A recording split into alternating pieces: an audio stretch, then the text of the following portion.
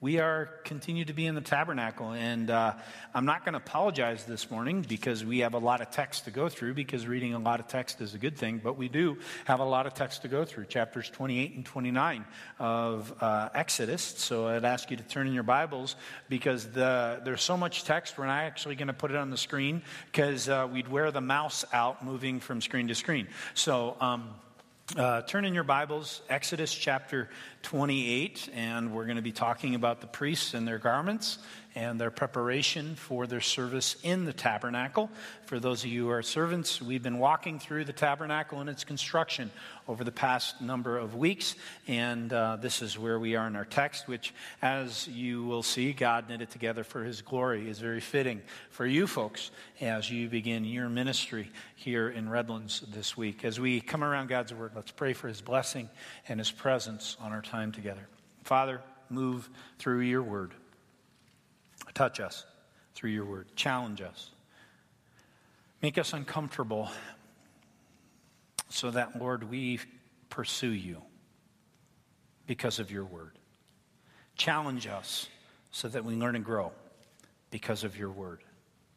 Open up understanding. Open up our eyes that we may see and ears that we may hear through your Word. Your Word is a powerful, powerful thing. Perhaps one of the most powerful things that we can know in this life.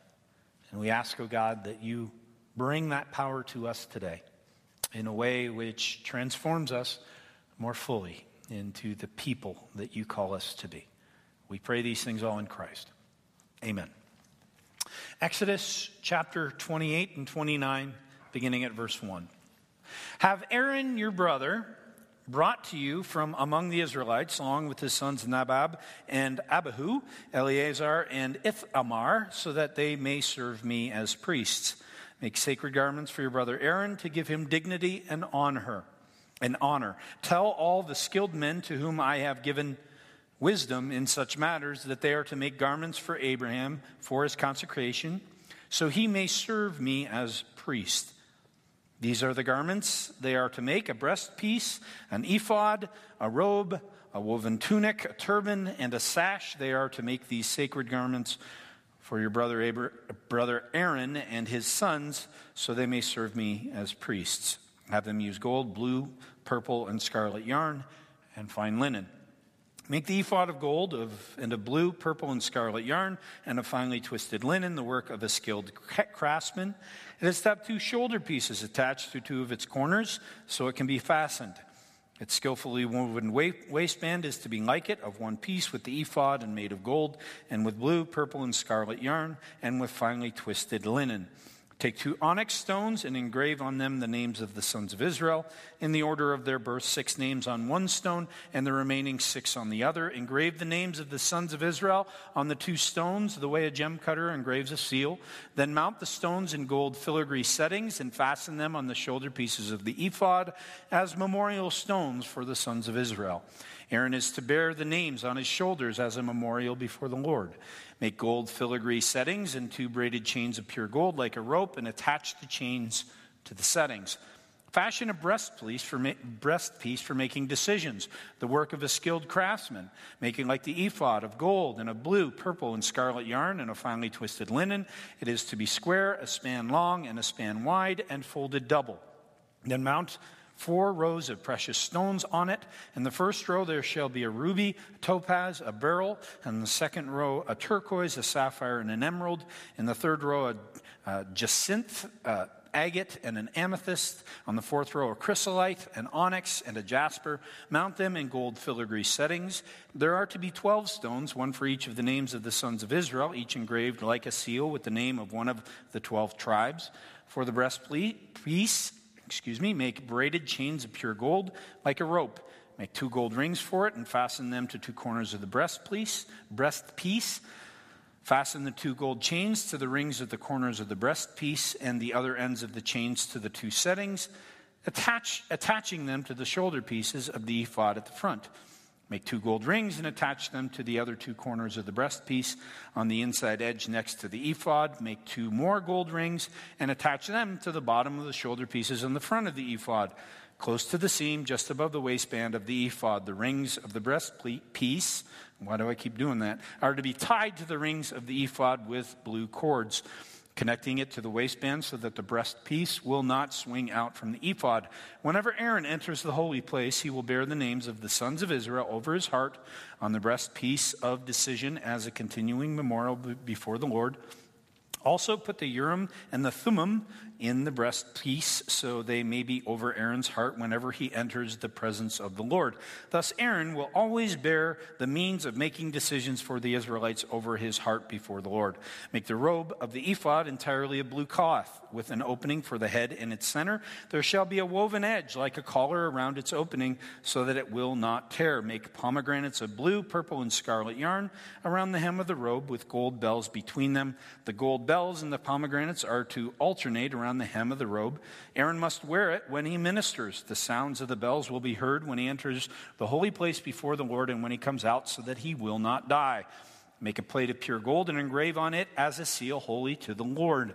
Fasten a blue cord to it and attach it to the turban. It is to be on the front of the turban. It will be on Aaron's forehead, and he will bear the guilt involved in the sacred gifts the Israelites consecrate, whatever their gifts may be. It will be on Aaron's forehead continually, so that they will be acceptable to the Lord. Weave the tunic of fine linen and make the turban of fine linen.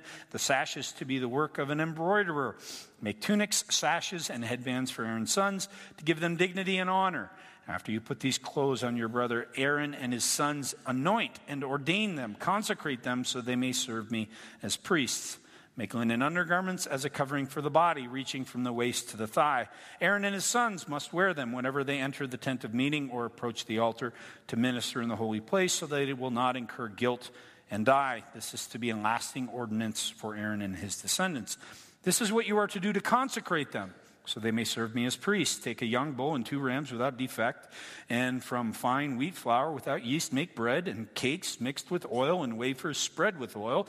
Put them in a basket and present them in it along with the bull and the 2 rams. Then bring Aaron and his sons to the entrance to the tent of meeting and wash them with water. Take the garments and dress Aaron with the tunic, the robe of the ephod itself, and the breastpiece. Fasten the ephod on him by its skillfully woven waistband. Put the turban on his head and attach the sacred diadem to the turban. Take the anointing oil and anoint him by pouring it on his head. Bring his sons and dress them in tunics and put headbands on them. Then tie sashes on Aaron and his sons. The priesthood is theirs by a lasting ordinance. In this way you shall ordain Aaron and his sons. Bring the bull to the front of the tent of meeting, and Aaron and his sons shall lay their hands on its head. Slaughter it in the Lord's presence at the entrance to the tent of meeting. Take some of the bull's blood and put it on the horns of the altar with your finger, and pour out the rest of it at the base of the altar. Then take out all the fat around the inner parts, the covering of the liver, and both kidneys with the fat on them, and burn them on the altar. But burn the bull's flesh and its hide and its offal outside the camp. It is a sin offering.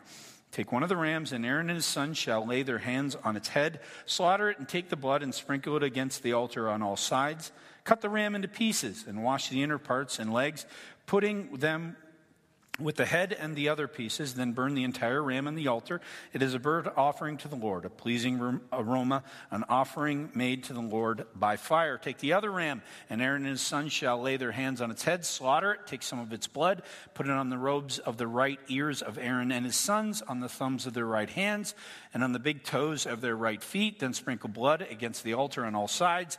And take some of the blood on the altar and some of the anointing oil, and sprinkle it on Aaron and his garments and on his sons and their garments.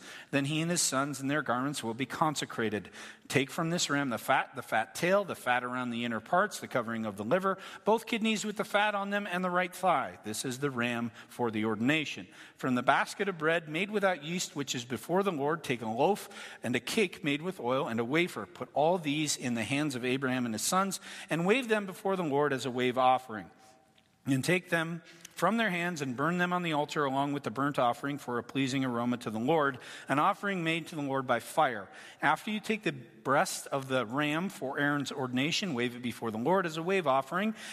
And it will be your share. Consecrate those parts of the ordination ram that belong to Aaron and his sons, the breast that was waved and the thigh that was presented. This is always to be the regular share from the Israelites for Aaron and his sons. It is the contribution the Israelites are to make to the Lord from their fellowship offerings. Aaron's sacred garments will belong to his descendants so that they can be anointed and ordained in them. The son who succeeds him as priest and comes to the tent of meeting to minister in the holy place is to wear them 7 days.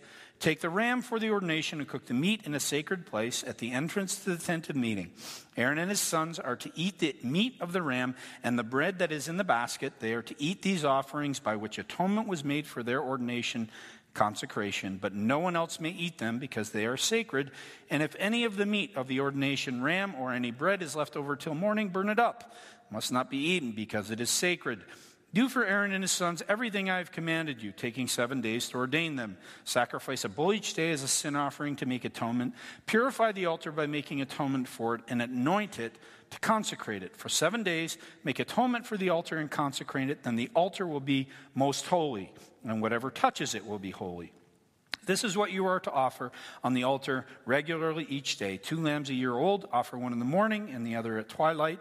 With the first lamb, offer 1/10 of an ephah of fine flour mixed with 1/4 of a hin of oil from pressed olives and 1/4 of a hin of wine as a drink offering. Sacrifice the other lamb at twilight with the same grain offering, and it's a drink offering as in the morning, a pleasing aroma, an offering made to the Lord by fire. For the generations to come, this burnt offering is to be made regularly at the entrance to the tent of meeting before the Lord. There I will meet you and speak to you. There also I will meet with the Israelites, and the place will be consecrated for my glory. So I will consecrate the tent of meeting and the altar, and will consecrate Aaron and his sons to serve me as priests. Then I will dwell among the Israelites and be their God. They will know that I am the Lord their God who brought them out of Egypt, so that I might dwell among them. I am the Lord their God. This is the word of the Lord, a whole lot of it. Thanks be to God. You might wonder, why would I want to read all that text? Especially because some of it is fairly detail-oriented. Make sure you do this with this part of the ram. Make sure that you do this with the blood. Make sure that it's this amount for the incense or for the flour or the bread offering. Make sure it's this much for the offering to be pleasing aroma to God. Well, it's what it takes. It's what it takes for Aaron to do his work. It's funny because we live in a world where if you apply for a job now, especially with a large corporation, jumping through the hoops of getting a job has changed, hasn't it? Used to be, you could walk into a place of business, ask them if they had work, if they thought that you would work out. They would give you a handshake, you would give them a handshake, and perhaps have a job.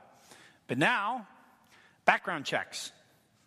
Every single person who is involved in some sort of staff ministry walks through a background check here at the river.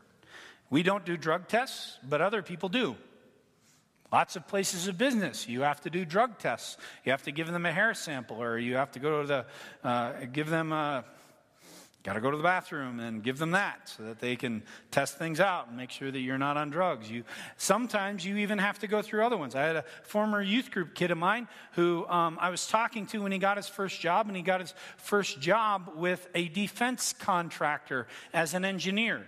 And he talked to me the day before he started his job, and he said, I've been being vetted by this company for the last 4 months, because they want to make sure that I'm not somebody who can be influenced by an outside power or country in order to spy against the United States through this defense contractor. So they would actually talk to his teachers from 3rd grade on.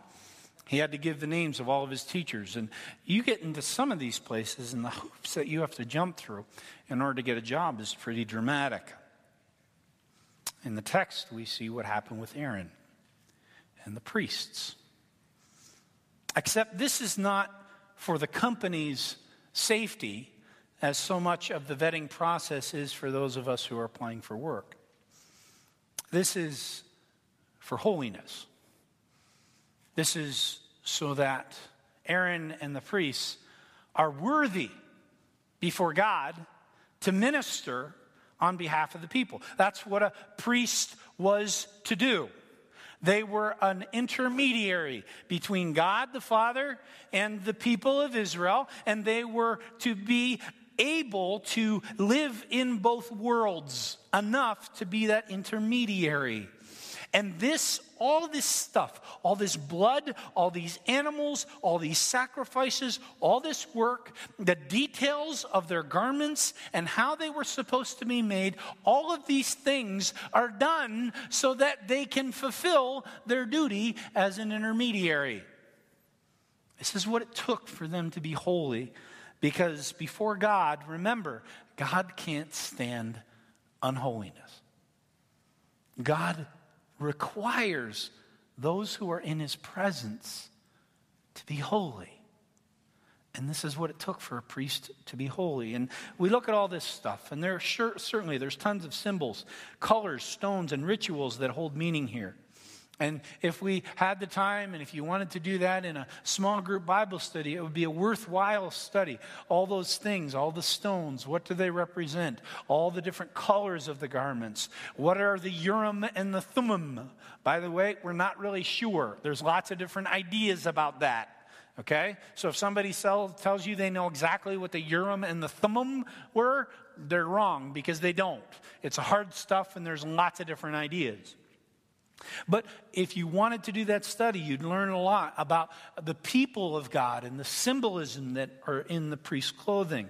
But the whole gist of all this stuff, 2 chapters of instructions, it's for a priest to enter and intercede on behalf of God's chosen people. Rituals need to be regularly observed because God can't stand unholiness in his presence. And you see, the instructions are things that need to be done every day.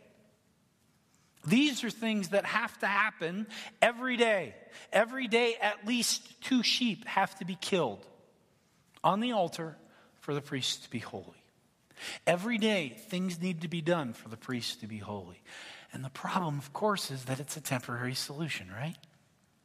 This is something that if they did it once, they couldn't say, oh, well, we're done. We don't have to worry about that anymore. You got to keep doing it. Why? Because people become unholy. The priests become unholy. The priest walks out of the tabernacle in his work that day and stubs his foot on a stone, and a thought or a word escapes his mouth. Suddenly, he's not worthy to be in God's presence anymore. Got to sacrifice another lamb. Or he gets in traffic on the way home from his work at the tabernacle, and you know what traffic does to you.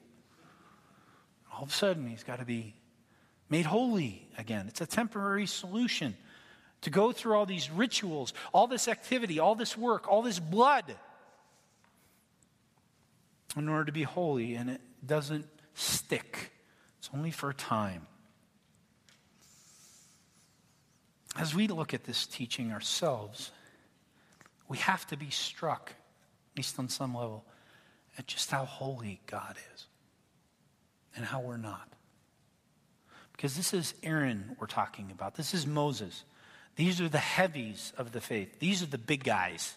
These are the people that people of Israel would look up to. Certainly they made mistakes. Aaron and the golden calf. Moses struck the rock. They made all the mistakes, but we think of Aaron and Moses, and we think of pillars of the faith. And this is what had to happen for Aaron to be pure before the eyes of God. And it needed to be regular. How much more so for us? In our messed up lives. In the brokenness that we experience every day. In the foolishness and selfishness that we live. And here we are saying that we are united with God in a relationship, and yet we're this unholy person. And it certainly should, for us, beg some questions about who we are and how we live. Certainly it can and should move us to a place of self-examination. Where have you fallen short? Where have I fallen short? Well, I can name it. And unfortunately, my list is long, as is probably yours. what sin in your life needs to be confessed?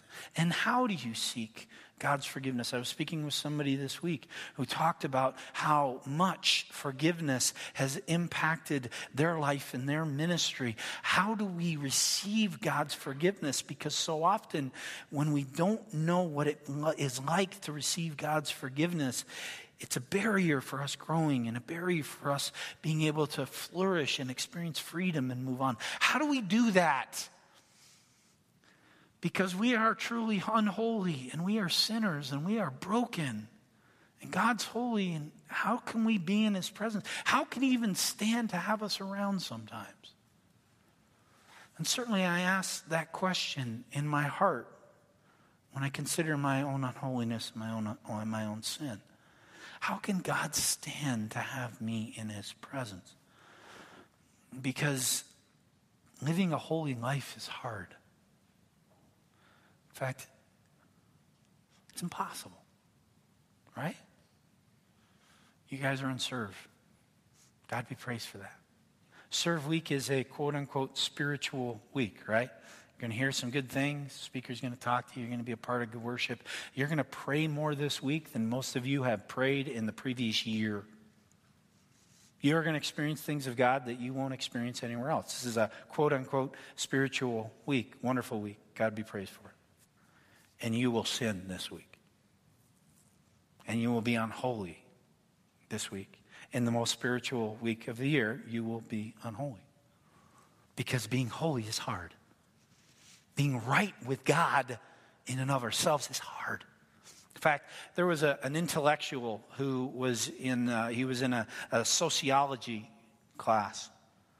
And he actually was a research assistant, and he came in contact with this sociology through this sociology class with a number of Christians, and he saw Christians living in some really great ways and things that he wanted to sort of experience for himself, and he wanted to experience the sort of freedom and joy and the life that they experienced, but he didn't really want to jump into this whole Jesus thing. So he thought to himself, you know what, it must come from the way that they live. They make certain decisions about what they do and what they say and who they hang around with and the things that they're a part of. So I'm going to try to live like they do. I'm going to try to be good. And if nothing else, I'm going to learn a lot about Christians and I'm going to learn a lot about myself. So this intellectual embarked upon a year of living a good life. He dug into the scriptures and he looked at all the things that you were required to do as a follower of Jesus in order to live. But he didn't want really anything to do with Jesus. He just wanted to find out what you had to do. So he did a whole lot of stuff serving the poor. He did a whole lot of stuff in pursuing things that were righteous and noble and holy and pure. He would not go to certain movies because they were certainly sinful. There was sin portrayed on the screen, and that would hinder his experiment to be a good person. And he stopped using the words that he would use when he got angry as best as he was able. And he stopped. He chose to forgive others because the text said to forgive.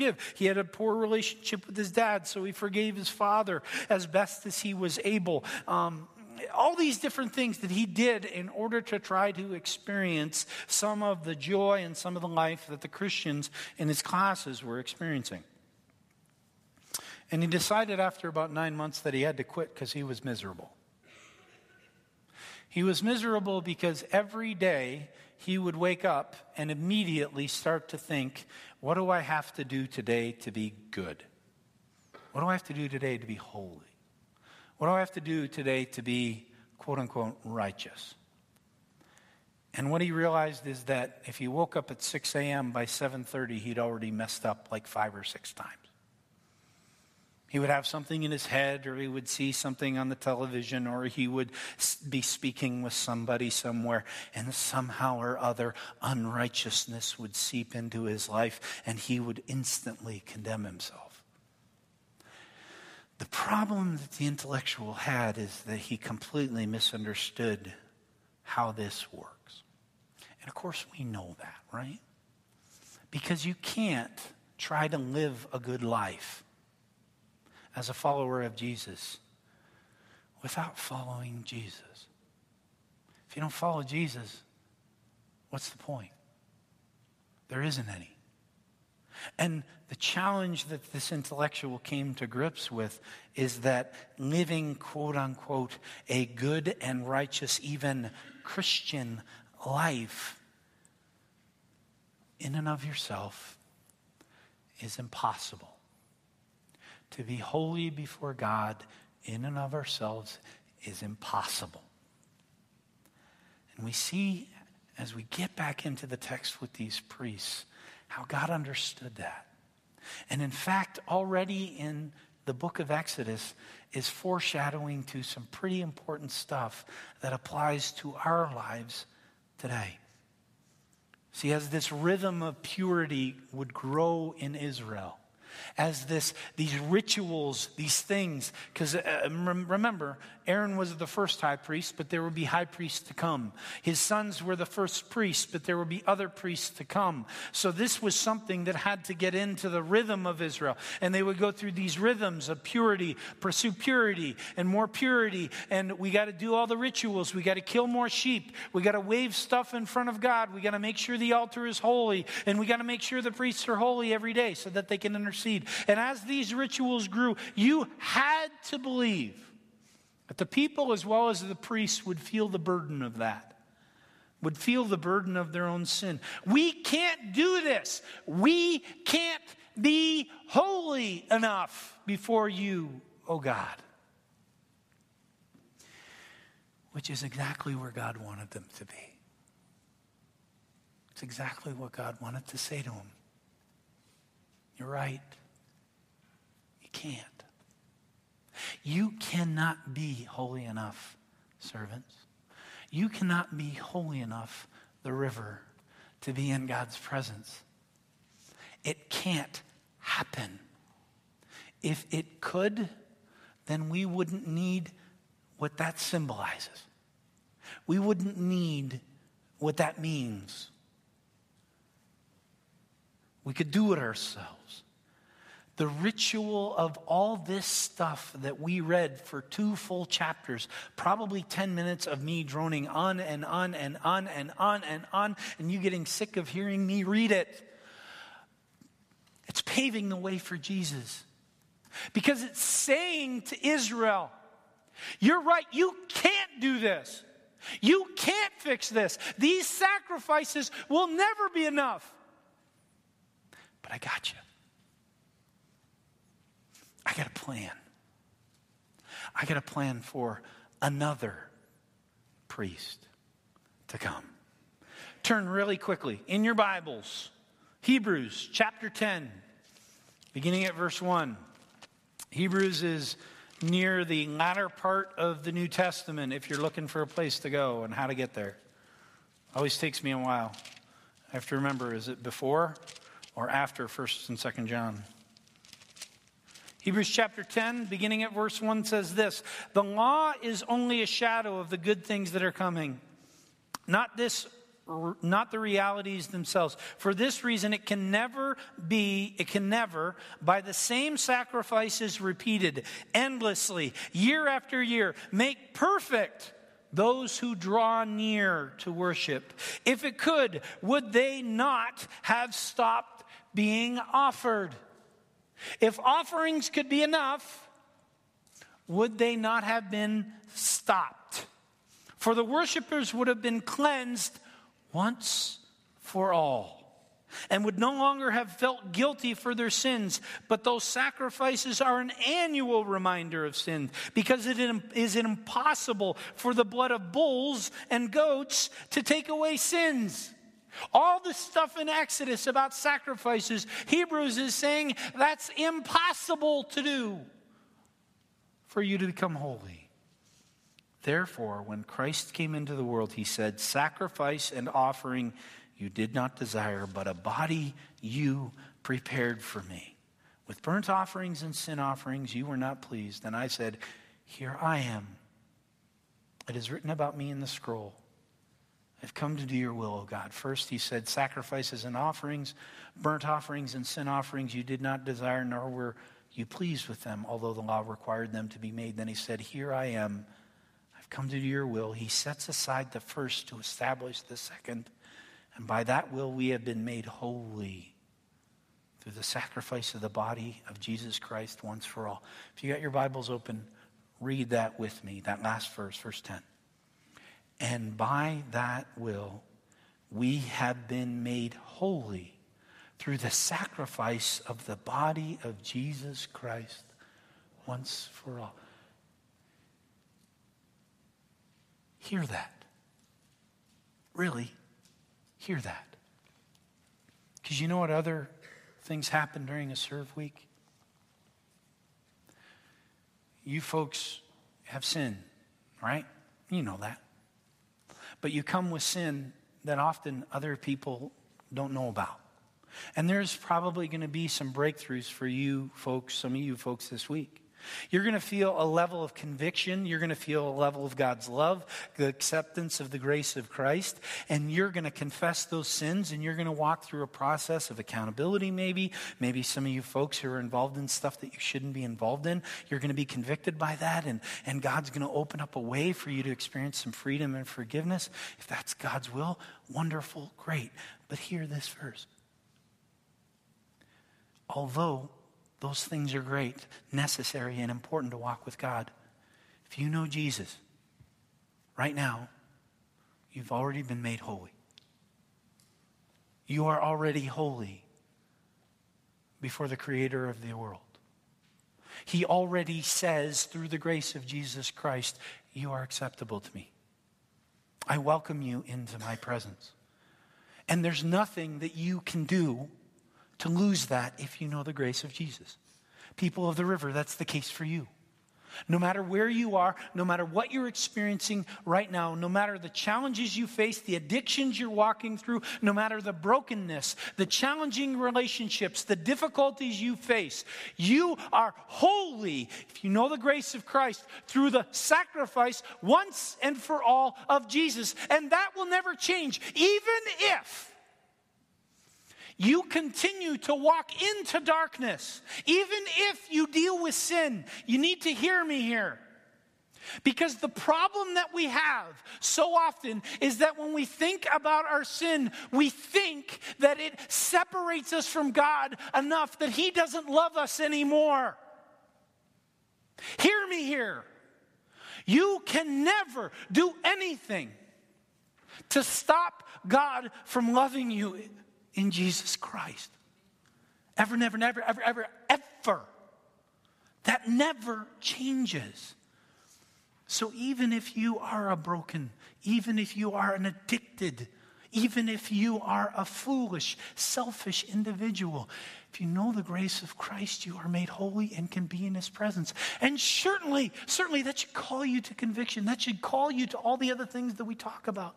Living into freedom, living in gratitude, living in holiness, all those other things, they're a direct response to that. But please hear me. It starts with us understanding, regardless of where we are, through the blood of Jesus, we're holy. It's not about a rhythm of being made pure. It's about a rhythm of being open. Why would I say the word openness? Hear me here.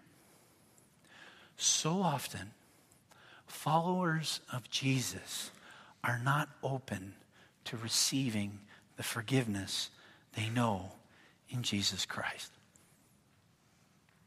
How many of you are made holy? Put your hands up high. Through the blood of Jesus, you're made holy. Does that mean you're forgiven of God? Does it mean you're forgiven?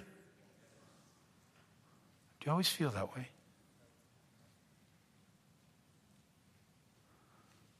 When you don't feel that way, is it still true? It's still true. It's still true that you are holy before God. Be reminded of that.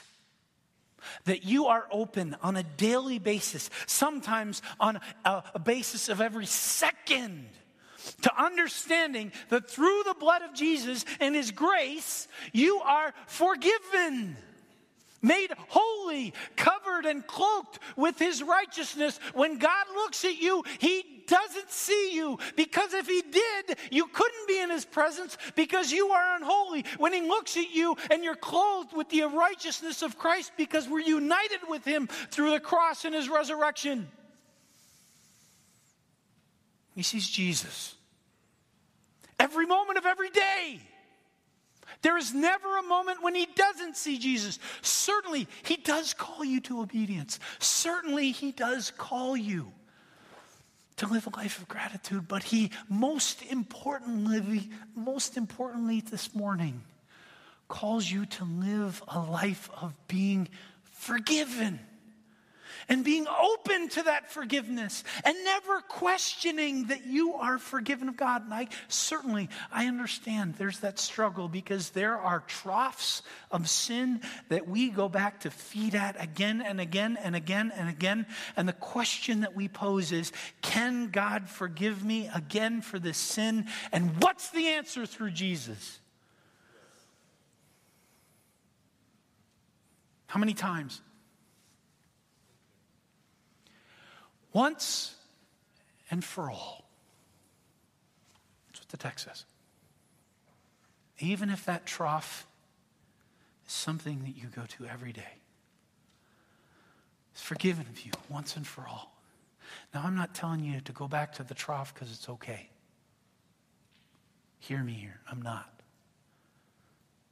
Because God calls you to live into gratitude. He calls you to live into righteousness. He calls you to live in obedience. But he most of all calls you to live into the forgiveness offered you through the grace of Jesus Christ. Understand right now, if you know the grace of Jesus, you are forgiven no matter what your circumstances. Grace of Christ also includes us in something else, and that's the priesthood of believers.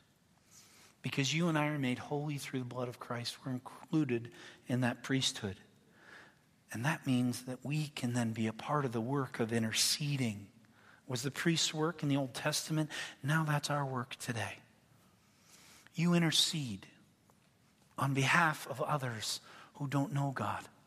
You intercede on behalf of others who do know God but are still at the trough. You intercede on behalf of a world that is broken and full of poverty and injustice and foolishness and disobedience. And you intercede. And you know what, servants? You're going to do that in some pretty tangible ways this week.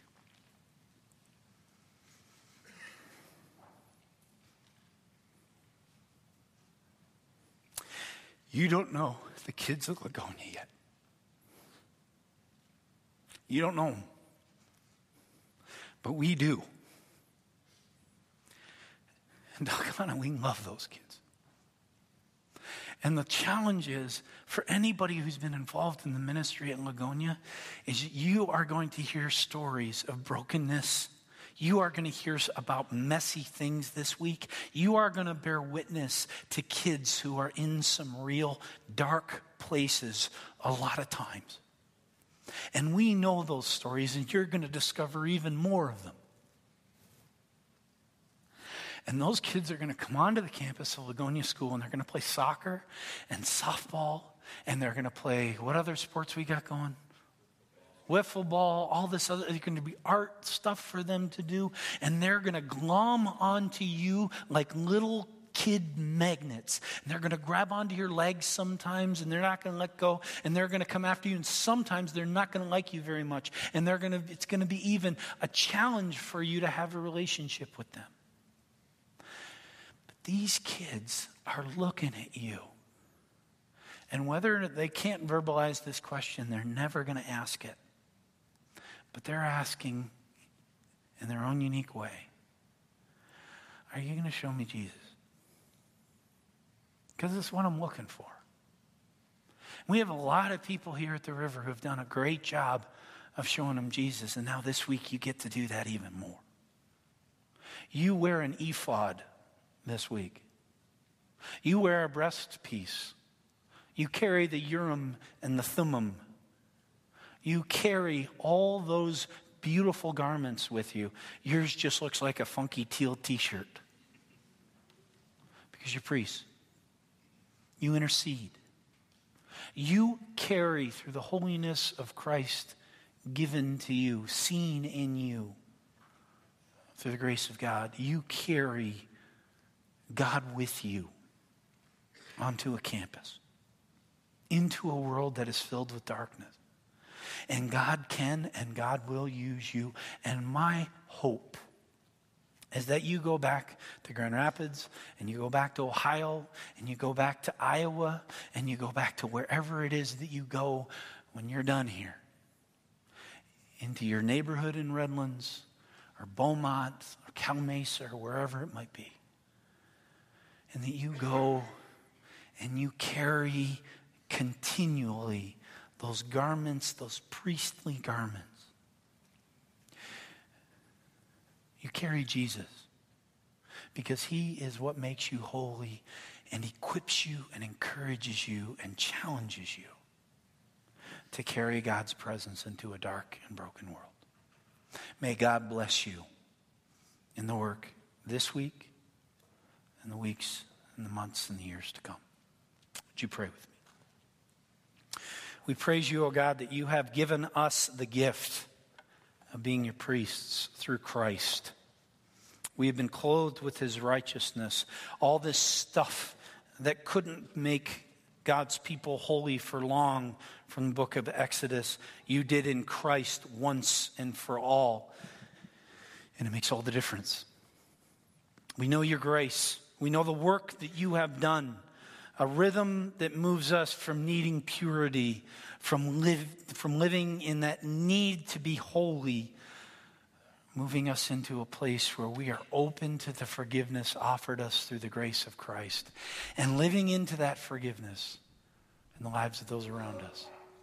May we truly carry that ephod, the breastpiece, the turban, the waist belt, all those things. May we carry them so that others may see not the beauty of who we are, but the beauty of who you are.